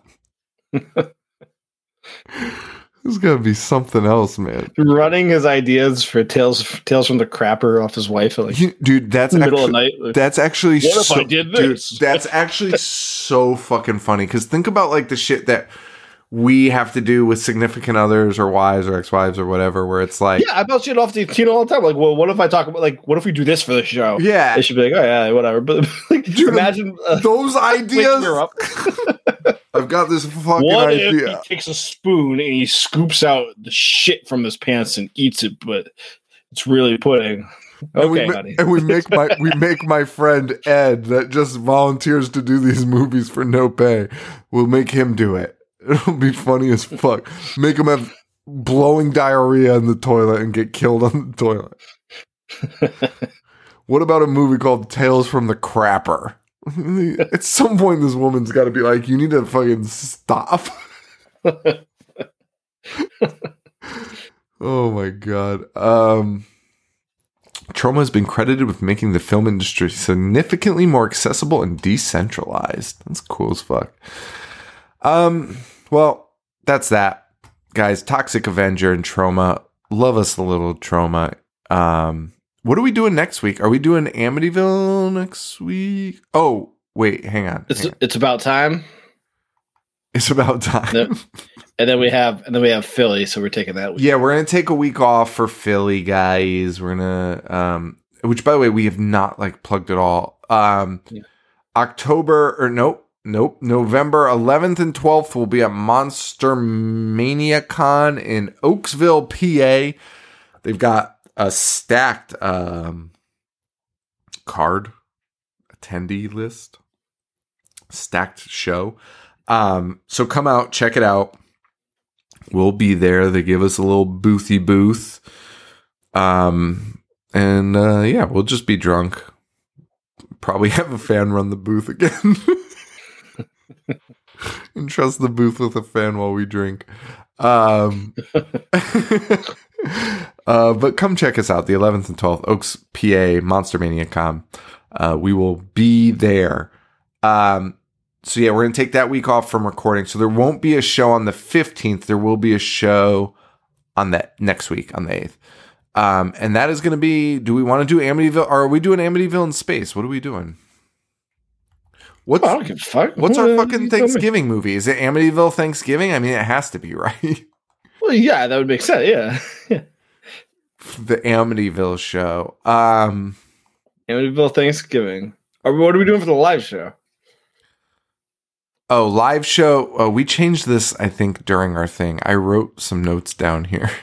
No, our live show is going to be Amityville Thanksgiving on the 19th. Yeah. Okay. On the 19th. So yeah. So then, and then are we doing Amityville? Or so we're not doing Amityville in outer space. Oh, we can do that. We can do that next week. I don't give a shit. Or what's the other? Oh, no, It's About Time. Yeah, they're both going to suck. So okay, let's just do It's About Time because it's in chronological order. Let's do that for once in our fucking lives. Let's actually cover them in order. We'll do that. We'll do It's About Time next week. And then we'll end our Amityville shit. I could go on forever with Amityville, but we'll end it with Amityville Thanksgiving on for our Thanksgiving show on the 19th. I like it. Yeah, I think that'll be good. That'll be good. Maybe we'll dive into Amityville again later. There's 17 movies, you said? No, there's 24. Okay, cool, man.